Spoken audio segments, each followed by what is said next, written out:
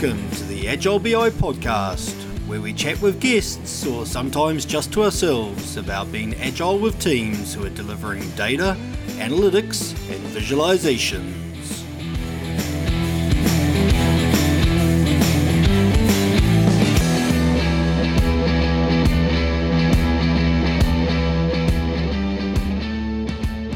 Welcome to the Agile BI podcast. I'm Shane Gibson. I'm Blair Tempero.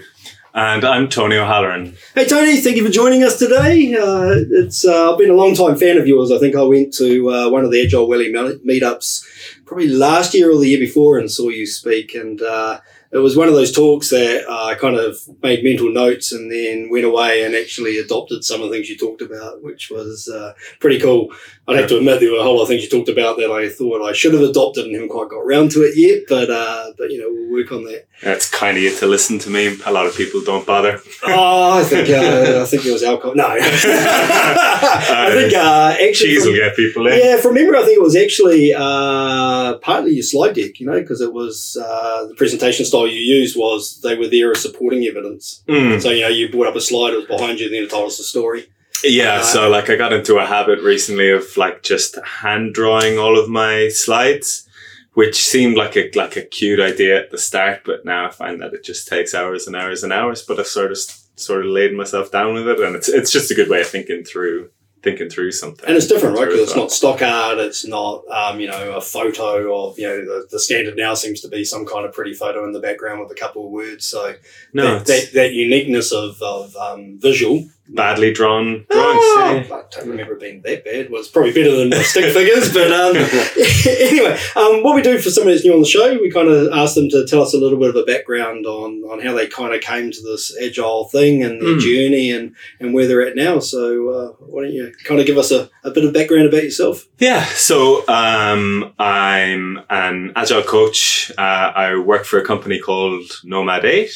We're spread across Auckland and Wellington and Christchurch. So we've got about 13 of us now. And we're all kind of really, our kind of core interest, our shared interest is agile and helping to make New Zealand organizations better. So as you can hear from my accent, I'm not Wellington born and bred, slightly offshore. So I'm from Ireland. I've been over here about 9 years, but my background originally was in electronics. So I did electronic engineering and a master's in microelectronic design. Then I started working for a company as a software engineer, but around the microelectronic space. I don't know if I loved software engineering and I loved being a programmer. I don't know. I was probably with questionable quality. I cared more about the people-y side of things than about technical purity. Really cared about what I was doing and who I was doing it for. And then I ultimately moved to New Zealand for the mature reason of wanting to be able to ride my mountain bike after work and surf after work. And that was about 9 years ago. So I had started it when I was working in Ireland. I was working for a large company and I kind of got involved in the project-y space. I was still working as a programmer. But I was leading a few things and for about 3 years we were working on this one major new product. There was probably about 30 of us working on it for about 3 years, and we all really cared about what we were doing and worked nights and weekends, and we kind of released what we said we were going to do when we said we were going to do it. So it's not like the traditional everything blew up and it took 3 times longer and 7 times the budget. We kind of released what we said we were going to do. It's good to hear a good story. Yeah. Hang on. Because I think this was the theme of the talk that I listened to. However. It's always a however. Yeah. So the however is we released it and nobody really cared. Oh. Yeah. So we were ultimately unsuccessful in with the product that we were releasing, but we had been really sort of efficient and we had worked well together and all those sorts of things. And I got really curious about why that was. It was really deflating for me. So I decided that project management was the answer. So I went off and I put myself through project management school, got a qualification, working at nights and working over the weekends and doing, exams and projects and all that. And we had these guest speakers that came along from different industries. And one of the last guys that came to us was he worked at an incubator, and he said, hands up, who works in product development and software. So put my hand up, and he said, all right, pretty much everything that you've learned in this course up until now is relatively useless to you, and here's why. And he introduced us all to Agile there, and that kind of made me really, really curious. Slightly depressed, but very curious. And that kind of started me off into a bit of a binge of reading, and mainly kind of self-driven at the start. So I ended up kind of naively introducing a bunch of practices around the stuff that I was working in then. Fairly, kind of navigating in the dark. There wasn't a huge amount of Agile awareness or groups around Dublin at that time. But I was trying stuff and learning, for good or for bad, I guess. And then I moved to New Zealand, started working for a company here, and then realized that I was going to encounter some of the same problems again. So we ended up kicking off some teams, and I had fairly good scope to be able to make change there. And we kicked off teams and introduced Agile, and those teams are still going to this day, which is something that I'm really proud about. And then kind of my journey that was when I kind of downed tools from then on, still with an interest and still obviously with a kind of a background in technology, but that was pretty much when I was stopped being dangerous with a keyboard. So I remember one of the sessions at Jaffic was a lot around certification and Scrum Masters and Agile coaches, and people often ask me what the difference between a Scrum Master and Agile coaches. And what I tend to say now is, originally Scrum Masters were the coaches. And then certifications came out where you could do a 2-day course and get a certificate saying you're a Scrum Master. So those who'd been coaching for a while kind of invented the title Agile Coach, to keep the rates up, but also to say that, it takes a number of years of being on the war front to learn things and be able to help coach people. So, 9 years ago, that must have been back where, was Agile Coach actually around then? Was it really, you were an experienced Scrum Master and you coached the team and that really was the only role? I don't think I really had a role at that stage. And I think it's probably to the point that those role names and the differentiation between them is largely kind of a valueless conversation anyway, because there's people calling themselves both things without any previous knowledge or experience. So I think the title itself is largely, is largely wasted conversation. But it's useful if people want to search for one of you on LinkedIn. Yeah, true. That's why I still haven't completely got it.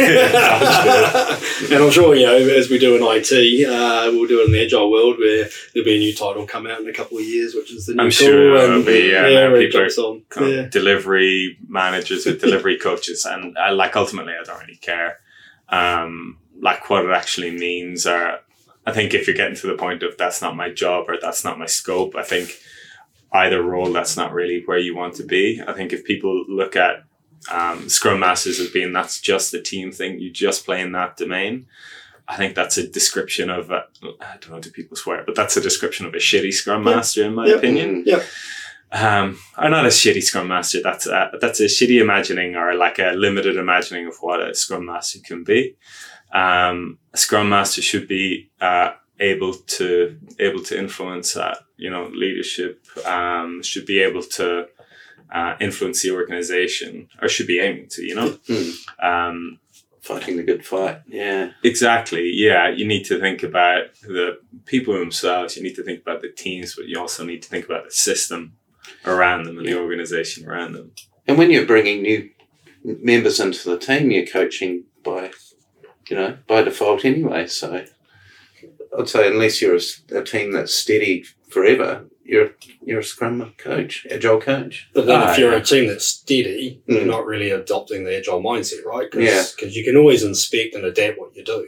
Yeah. Right? Yeah, nothing's ever perfect. There's always something you could work on to see if you can improve it. So, you might be a well-formed team with velocity, but there's always your ways of working that you can look at and go, well, what could we change to make it slightly better? Yeah, and it'll get to a point really, really quickly that those things aren't necessarily things that just that team needs to change, or sometimes those things maybe not things that team has, I guess, the influence or the control to change. So you might need to work with people outside of the team.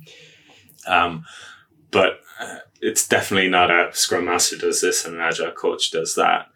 There's like all this proliferation of enterprise Agile. All of that is slightly pointless.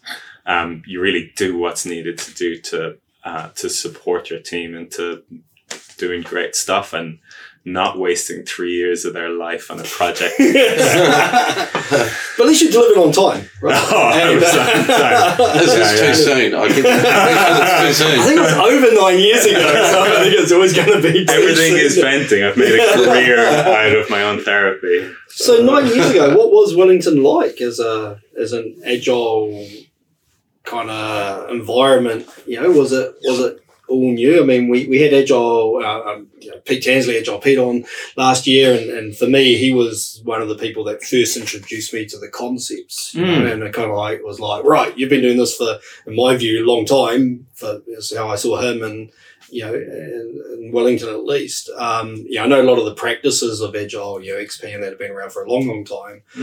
But in Wellington, I get the impression that 9 years ago was probably at a bit of a bleeding edge, was it? Or I think Wellington was still, and like New Zealand in general, is still fairly advanced worldwide as you go around and you talk to people. I think it's something to be really proud of. And I think if I look back to then, there was actually still quite a healthy scene. There's still a lot of people. I remember I got to see, like, through communities like Agile Welly, I got to see like Jeff Patton and a bunch of other international speakers coming to Wellington because, there was such an active scene and a great community. And those communities have kept on growing and have grown since then, which I think, speaks to it's been a really healthy thing. It's been a really healthy thing for a while here. Oh, cool. So before we kicked off, we were kind of talking about what we're going to talk about. And you mentioned a 3-letter sentence, and I looked at you blankly because I'd never heard it before. And I just had a brain fart and I can't actually remember what it was. So why don't you tell us what it was and then what it means? Yeah, so I've just been binging recently, reading about planned continuation bias, which is kind of the topic of a talk that I'm working on now. And it's just about ready. But so like it's really kind of come into the fore. A lot of people talk about it with airline travel and pilots. A really common example is if weather is kind of sketchy and pilots approaching the runway, even if they think it's marginal, there's a bias to stick to your plan. And because you've got a plan set in mind, it makes you slightly discard the signifiers around you or the information that you might actually be on the wrong path. So you've got a bias to sticking to that plan rather than taking into account those external influences. So I suppose, in previous lives for me, we talked about the concept of, I've spent $100,000 trying to put this product in. I really can't write that off. I can't throw that 100,000 away. So let's do the change request, right, back in the old ways. Whereas a lot of the times you actually say, well, good, you've only wasted 100,000. There's no justification to throw another 100,000 at it. You've got to actually look and say, is that next 100,000 actually worth it? Have you got a better chance of success? And so we had that bias of, well, we've started, we might as well finish, even though there was no signalling that you actually were ever going to finish. Absolutely, Right, yeah. okay. So that would be so sunk cost is Yeah, quite sunk what cost, you're yeah. talking about is like really related. But it's even if you haven't invested money in it, if you just have that plan, there's a tendency to to stick to that plan and to sort of be blinkered to information that that plan may not be You probably valid had anymore. to sell that plan to someone in the Yeah. hierarchy, and going back on that, yeah, Exactly, yeah. might You've hurt. put time in it. You own that idea. You've Yeah. probably done loads of things, loads of vision-y sort of exercises. stood up and preached it. Yeah, Yeah. Can't believe it's not working because it was the perfect plan. yeah, Mm. yeah. So, so one of the things I always struggled with was, when you're talking to somebody senior and you're starting the journey with them, and they go, well, we've got this thing we need to deliver, outcome might be described in a better way. How long is it going to take, and it's typically, it'll take as long as it takes for the team to build it. They haven't built it before, so, we don't know. We can give you a guess, but, we're just guessing. Mm. And how much it's going to cost? Well, if we take that guess and we times it by the number of people we got, that's how much it's going to cost. So, it's bringing back that uncertainty because we haven't done it before. So therefore, any certainty we give you is a complete guess. And you don't give them that nice number that's a lie, but it's still a number.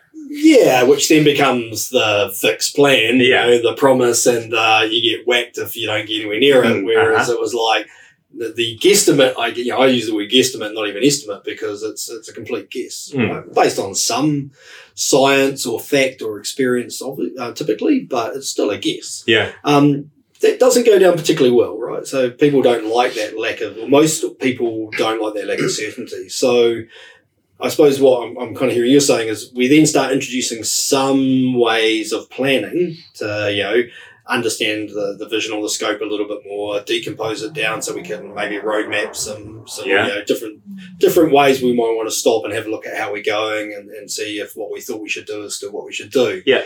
Is that what you're kind of saying? Is once we start that behaviour, then it becomes a plan, and as soon as we see it as a plan, we don't want to deviate from it. Yeah. And I'm not like the message out of this is do not plan. Right. Yeah. I thought it was like no estimates, no plan, no code. These are the new buzzwords. Is no anything. No, and I don't. I wouldn't say that that's the point of it at all. One of the outcomes in one of the papers I was reading about this bias is that those sort of flaws aren't things like initially it was like you punish. If we go back to the pilot analogy, those pilots, it was always queried, why do these pilots mess up? But when you're working in complex situations with pressure, especially with pressure, which we all work in relatively pressure-filled situations, those accidents or those mistakes or those errors aren't human mistakes, or it shouldn't be viewed as just that we need to punish this person or train this person. We should be looking at those things as system errors. So something about the systems that we're working in, regardless, and I'm not talking about agile or waterfall, regardless of those people, there's something about those systems that's a problem, because those sorts of things happen with pilots all over the world and of very varied experiences, but it's a regular thing that happens, and it's like no different with those outcomes that we're trying to achieve, or somebody's working on a project or a feature, or trying to achieve something. Those biases and those errors still occur.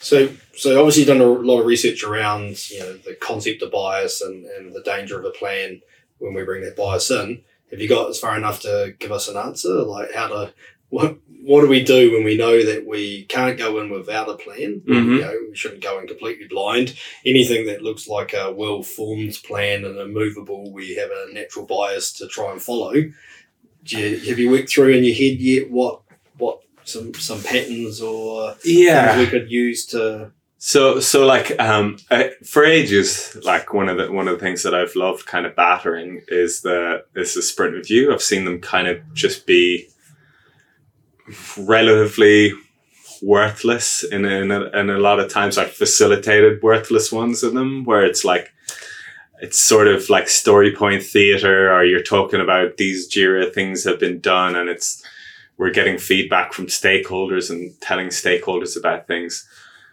Those things are good things, but I think it's like a short step of what we should be aiming to achieve with Agile. I kind of care about feedback from stakeholders. I really care about data from users and customers. Like if I think back on that again, I'm going to rant about that project that I worked on. Only 9 years ago.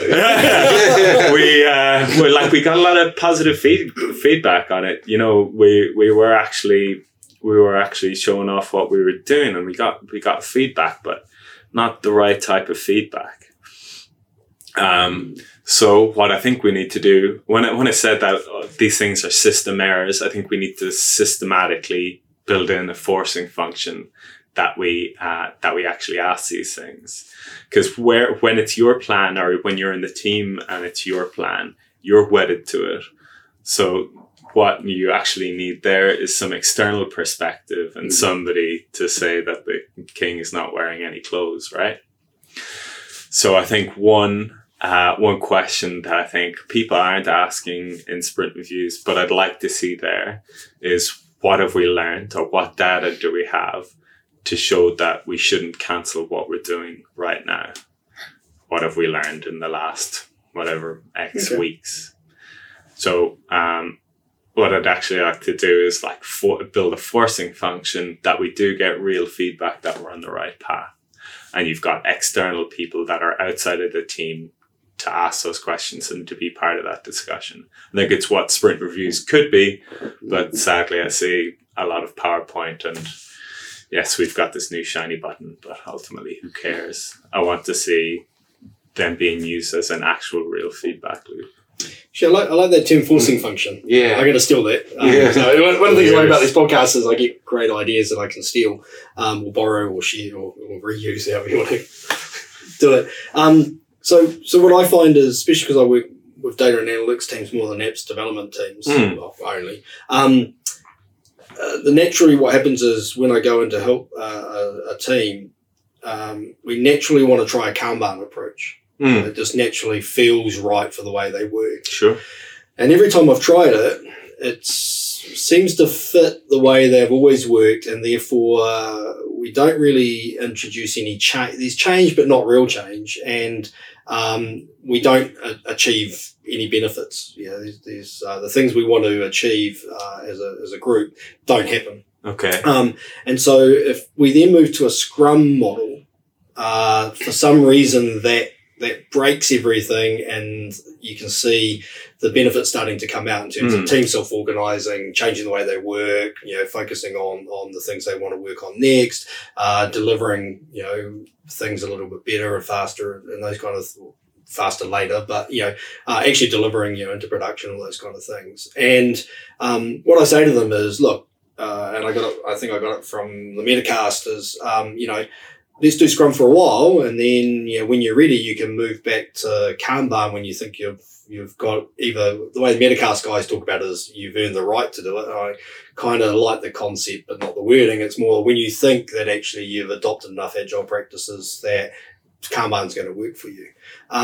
So that word forcing I kind of like, because we're implementing a practice that's forcing a change or forcing something to happen, because if we try to do it unconsciously, it's not going to work.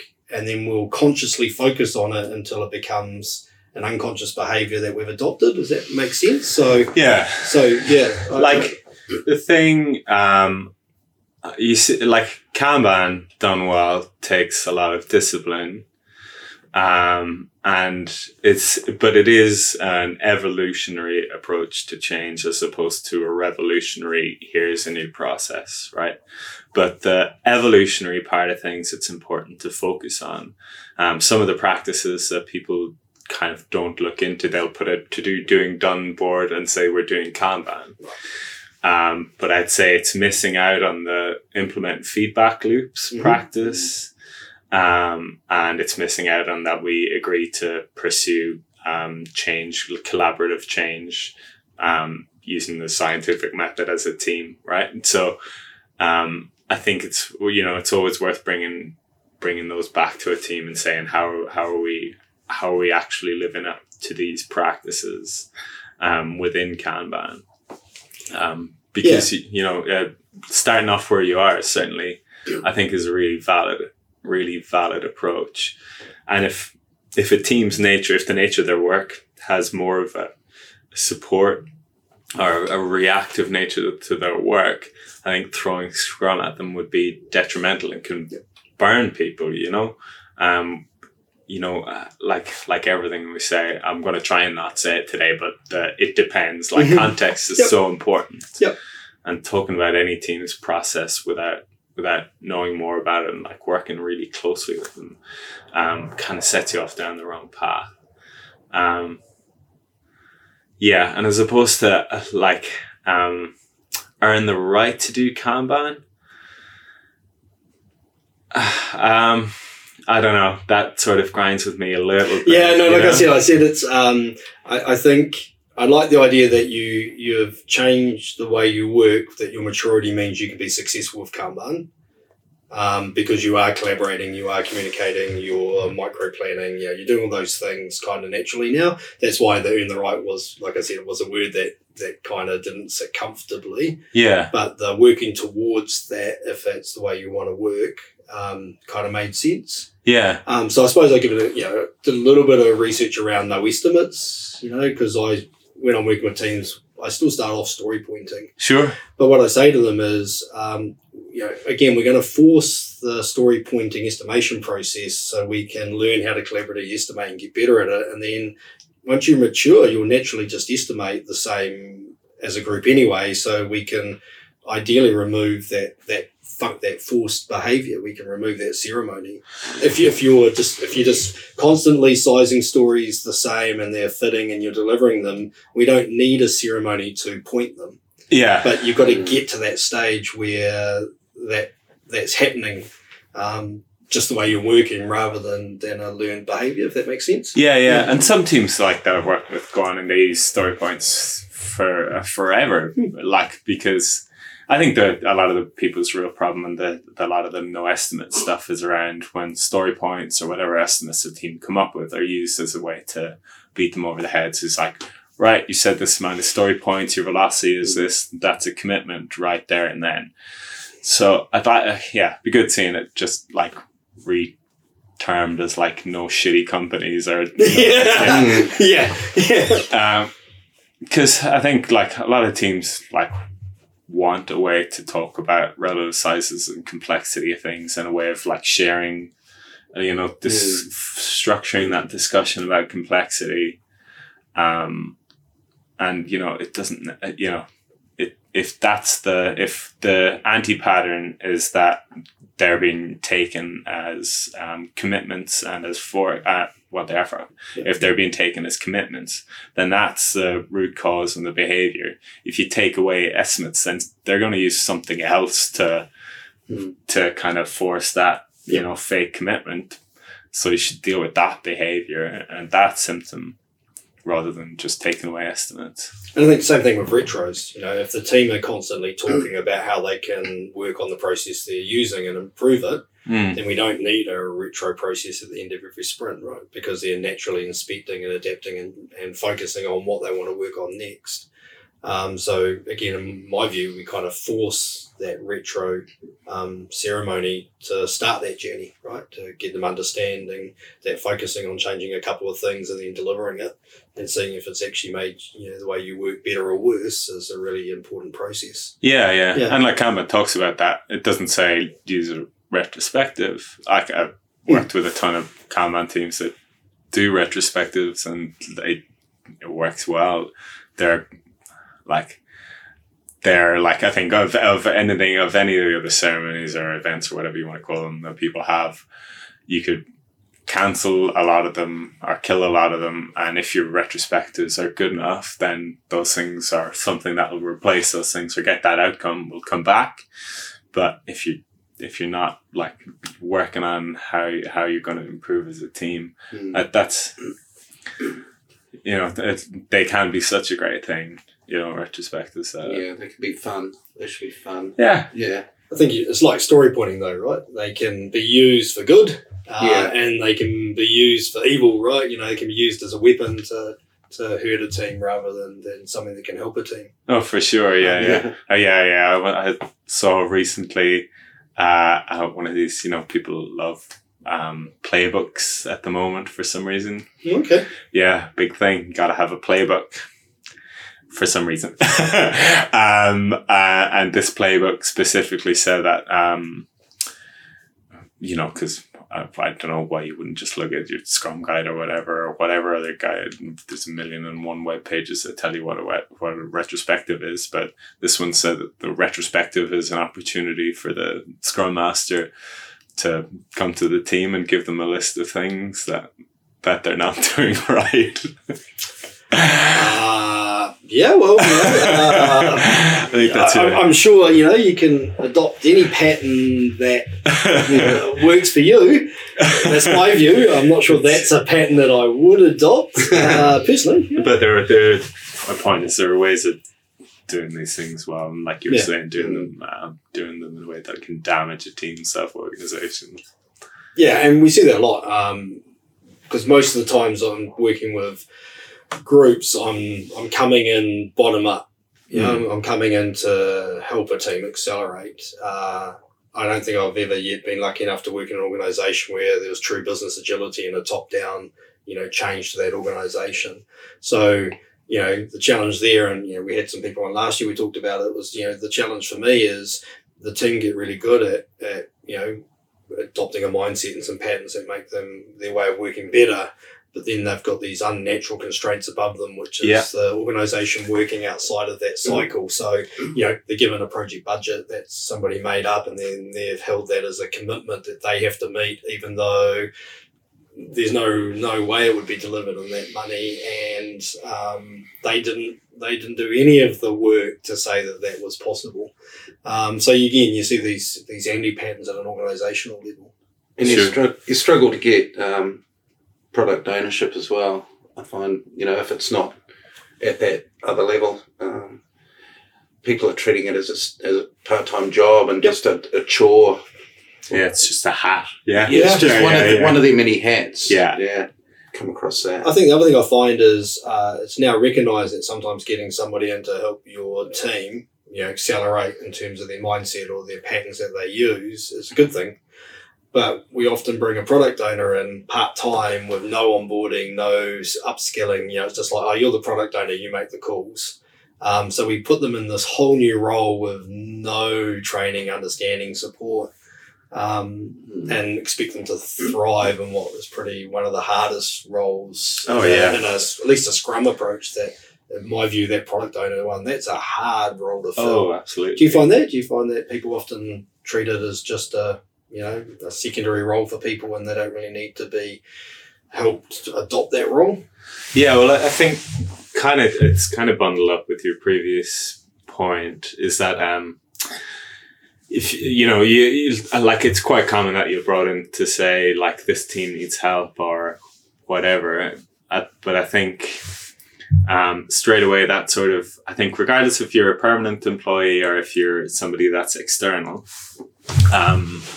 you need to have those sort of consulting skills to be able to not just deal with the team, but to also deal with the people around that team. So leadership, supporting functions, and bring them along in the journey.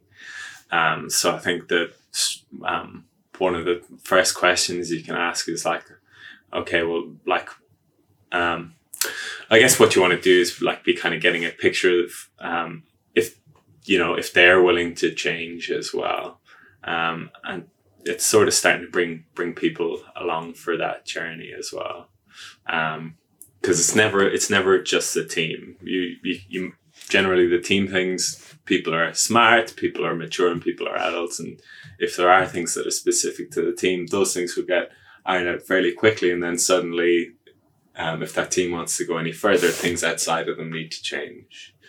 So you need to have built a relationship, whether you're a Scrum Master or an Agile coach or a consultant that's coming in, those are relationships. It's all about relationships that you need to have built and brought people along in that journey, and helping them to understand that they provide a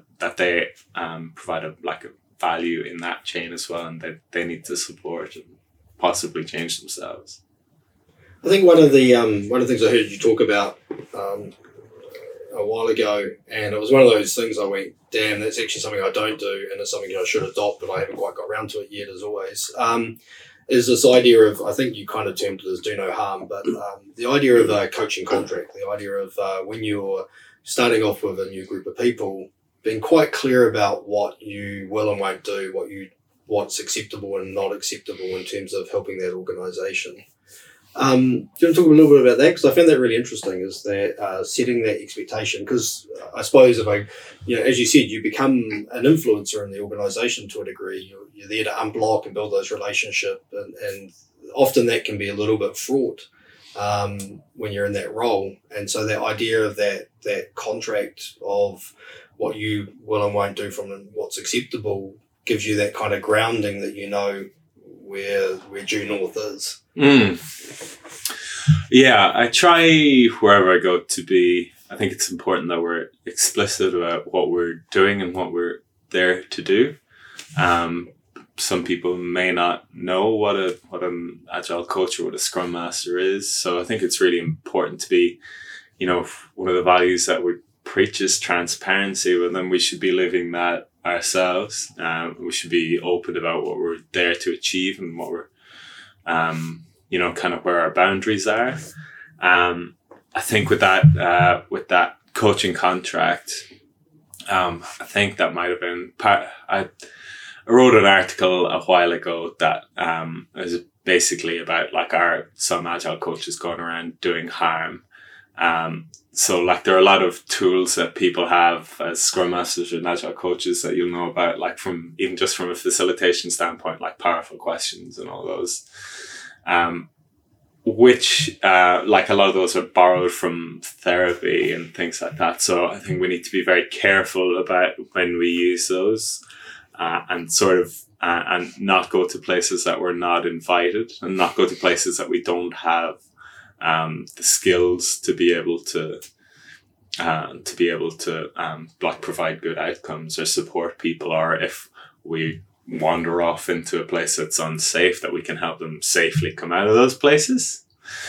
I think probably coaching is Agile coach is probably the wrong term anyway, because actual professional one-on-one coaching is a tiny part of what I do, and coaching as such is a one-on-one activity generally.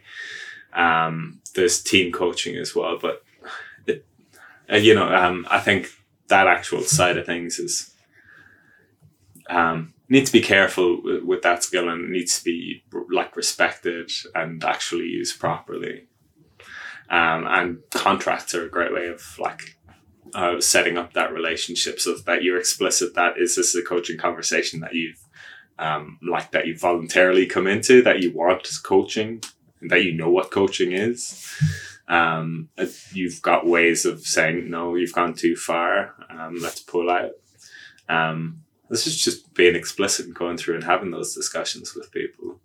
So I think the reason I really like that idea, and I think came back to something you said earlier, is, if we wanted to understand what the role of a Scrum Master is typically, there's a large amount of resources out there. You Google, what does a Scrum Master do? You've got the Scrum Guide, you've got, I didn't realise there were other variations that people were logoing up. But anyway, you get good descriptions of what the ceremonies are, you get relatively good descriptions of what the roles are and what they're not.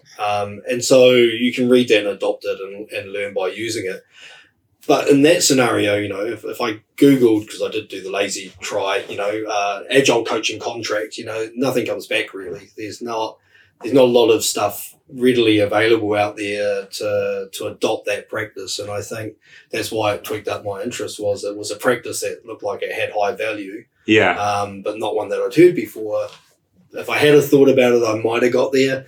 but I probably wouldn't have. So yeah, that's again why it tweaked my interest is something that was incredibly useful. Yeah, and we've bandied around. I know there's been a few efforts. So there's a meetup group that I organise, and you were there at a session where we tried to come up with a code of conduct. Yeah, no, I was looking forward to that one coming out because I was quite keen to sign up and adopt that again.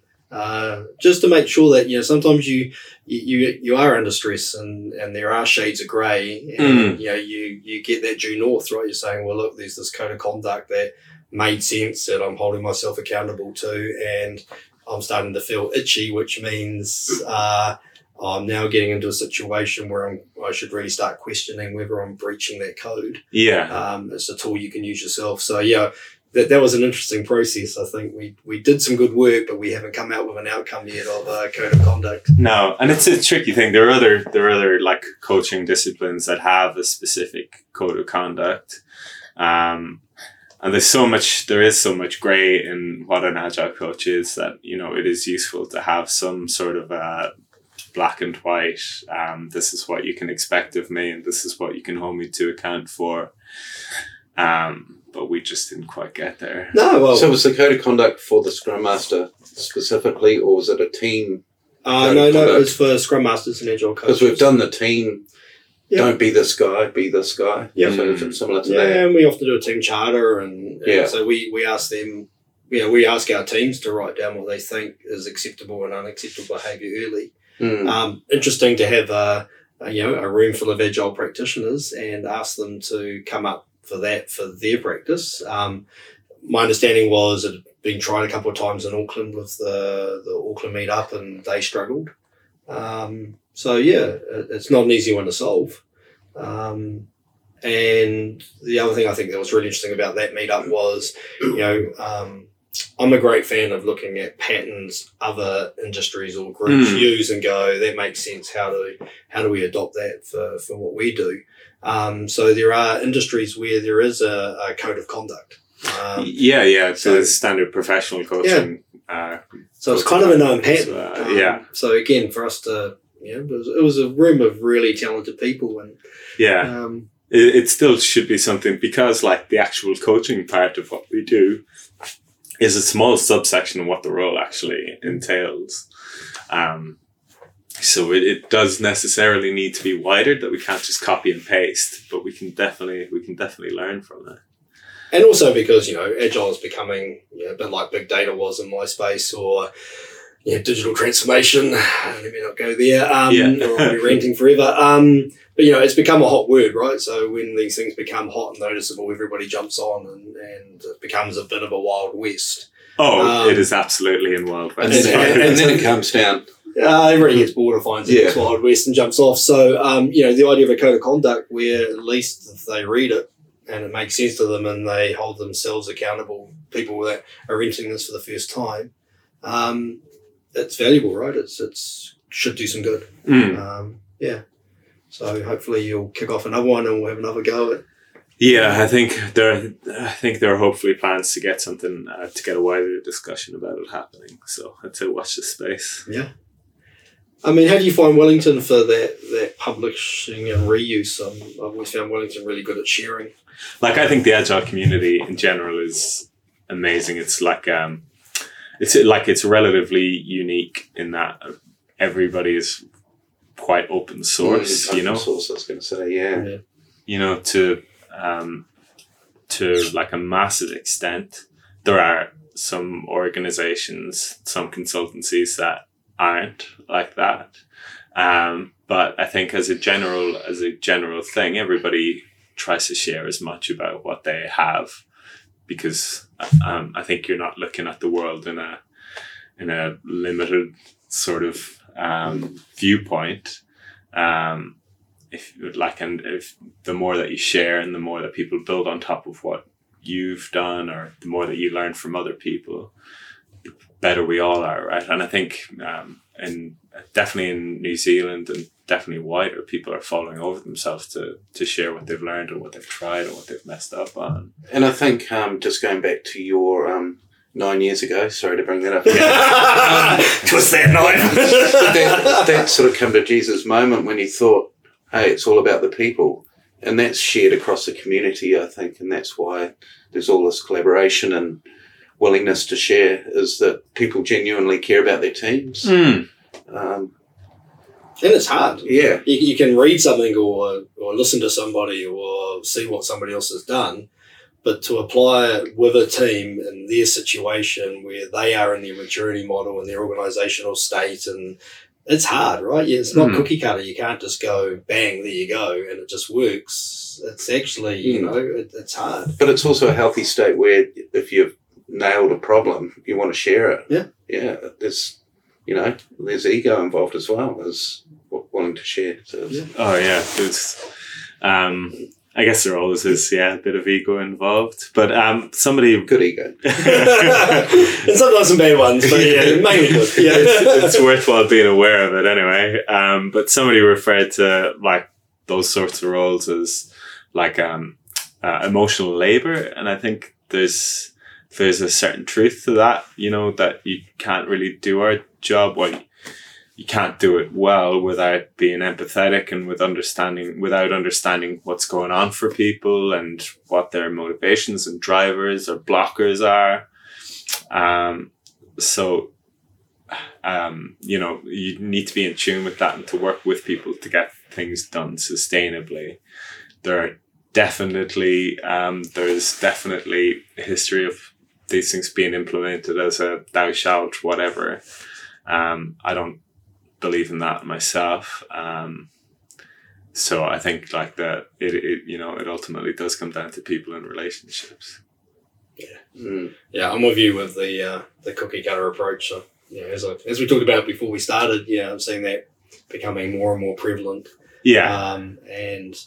I used to, I learned my lesson early. I learned that what worked with one organisation or one team when I've mandated early when I started this journey that this is the way it works, and they've tried it seriously. It didn't work for them. That was my lesson on, that pattern may or may not work. Yeah, so give it a go. But you can't mandate it because everything's different every time. Yeah, and I get it. Like it's tempting to have like this playbook or this, version 5 of something that tells you exactly how you should behave and exactly how you should structure things. The version 5's only because you want to charge again for what you version 4, right? Yeah. Sure. Well, in this imaginary construct that we have, But it's really tempting to have all the right answers and to have something that you can go to and say, this is what we should be doing in this scenario.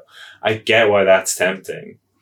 And the answer of I try my best not to say it. It's always a lazy answer, but it's not a lazy answer, but it depends. It sort of does, context is really, really important. Sometimes the right answer doesn't actually matter. It's getting people involved so that they can try something and then make it better. So I think that, if we had, for me, articulating what the value of an experienced Scrum Master or a coach is mindset and those kind of things, the ability to help people, be better or accelerate. But often it's experience. And to me, it's applying that experience when they go, well, how can we deal with this? It depends. Here's 3 or 4 things I've seen other people try and what happened when they tried it. And so it's kind of, you've got a mental playbook, right? I've seen them try this and this worked for these reasons. I've seen them try this failed, but it was probably for those reasons. And then articulating those as patterns or choices that they may want to try. So it is a form of a playbook, I think, but it's a mental playbook you build up based on doing it for a while. And I think that's part of the value that an experienced Scrum Master or a coach can bring. Yeah, and I guess that's where the coaching actually does come in, because what you want to do is get people to think for themselves with, the information of these are some things that you could potentially try, but if somebody thinks for themselves and comes up with an answer themselves, it's much more likely to be successful because it's theirs and they can see where things have gone wrong. And it's not a binary, it worked, it didn't work. It's it mightn't have worked so well, so we might need to change this sort of a discussion. And then they sometimes come up with stuff that you'd never think of, right? They just come up with the coolest shit ever.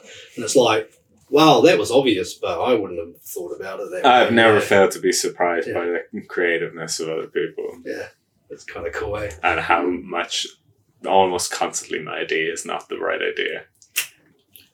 So I was kind of closing it out. If we go back to that planning bias, I think, I've been kind of mulling it over my head because it is a new concept to me. I've seen a little bit happening in the market around this idea of moving a PMO to a value office. So from project management office to a value office. I've seen some good implementations, some bad ones. I've seen the value office become more of a coaching circle. So, experienced Scrum and Agile coaches going out and helping new teams grow. I've seen some rebranding. The behaviour in the shoes never changed. It was just the word project became value. But one of the other things I kind of read about and never had the luck to try yet is the idea that if you're running a board that goes, backlog, up next, what to do, doing, done, which means they met their definition of done, it's tested, it's documented, done, which for me means they met the acceptance criteria from the product owner, and that's typically where we finish off, that they're introducing this idea of a value column, and that was, once it's in production and it's being used, the product owner stakeholders have to come back and proved that the value they expected to get from that effort was achieved. So we're getting some business benefit. So back to your 9 years ago, we thought we'd build this feature and 50% of our customers would use it, but actually the number says only 40. If I tie that back with the whole UX kind of user experience up front on what customers really want, and again, not a place that I've played particularly heavily in, but then, that for me, my understanding is you kind of go out and do some early engagement about what does a customer really want. If I did this, is that going to meet their need? From your bias point of view and this idea that you kind of wanted to force in a retrospective or review, I think, we've built something right, but have we built the right thing and should we carry on building the next thing? Is that what you're thinking? It's kind of a combination of all those things into almost a new pattern or ceremony. That's that feedback. That's that feedback loop. That exactly that I was talking about, and that you've got some external perspective and you're actually saying, what have we learned? So I don't know if you want to call it done or done or done. Because anybody that's investing, the product manager or the go-to-market persons, when you say to them, I'd like you to come back and prove that the value you expected out of this investment was achieved, it's definitely going to be dun dun dun. It will be if you're a smart organization, that most ideas aren't actually going to, in their original form, aren't going to satisfy the outcomes that you actually want. You should be accepting that up front and celebrating teams that can find that out as early as possible. That is the point. So I want to see teams as close as possible to those outcomes. And I want to see us constantly challenging how we can learn if we're on the right path as quick as possible. So if that means, I think visualizing that is a great way of achieving that, and asking that question from an external perspective or from an internal perspective, but making sure that we're actually asking that question and getting and actually doing those course correction changes that we should be doing. But something to actually build that in and to have that as a system course correction feedback method, right? Cool. Right, well, we look forward to you working out what that is. And then we'll get you back maybe when you've got it sorted and you can talk us through how the hell we do it. You're going to finish that on me saying the most awful sentence of my life, which is system force back. No. Force. Okay, we'll close it out. So when do you think you'll be finished and you can come back and tell us how to do that, to which you're going to use the other sentence that you don't like? Depends. I think this is I'll never be finished. I haven't figured it out in the last 9 years, and probably not going to figure out definitively in the next line. Just means it's a hard problem to solve, therefore a valuable one. So, But We'll I just will. put it out 80-20 and let the community finish it. Yeah, we're open source. Exactly. Yeah, that's... I'll commit to talking about it publicly soon. So Oh, Well, that's the forced commitment we were talking about last week. yeah. Chris LaGrange was on last week, and we were talking to him about, how do you got some stuff you need to do, and it's not critical. It's not a critical path. It's something that you passionately want to do, but everything else always becomes more a priority. So how do you do it? And what he said was he creates a forced commitment. He creates a date where he's promised to deliver something that this is required for, and that forces him to deliver it on that date.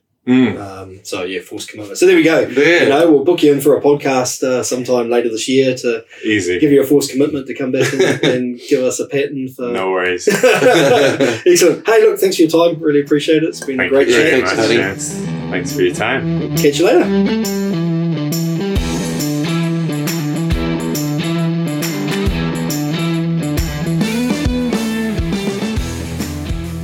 You've been listening to another podcast from Blair and Shane, where we discuss all things Agile BI. For more podcasts and resources, please go to agilebi.guru.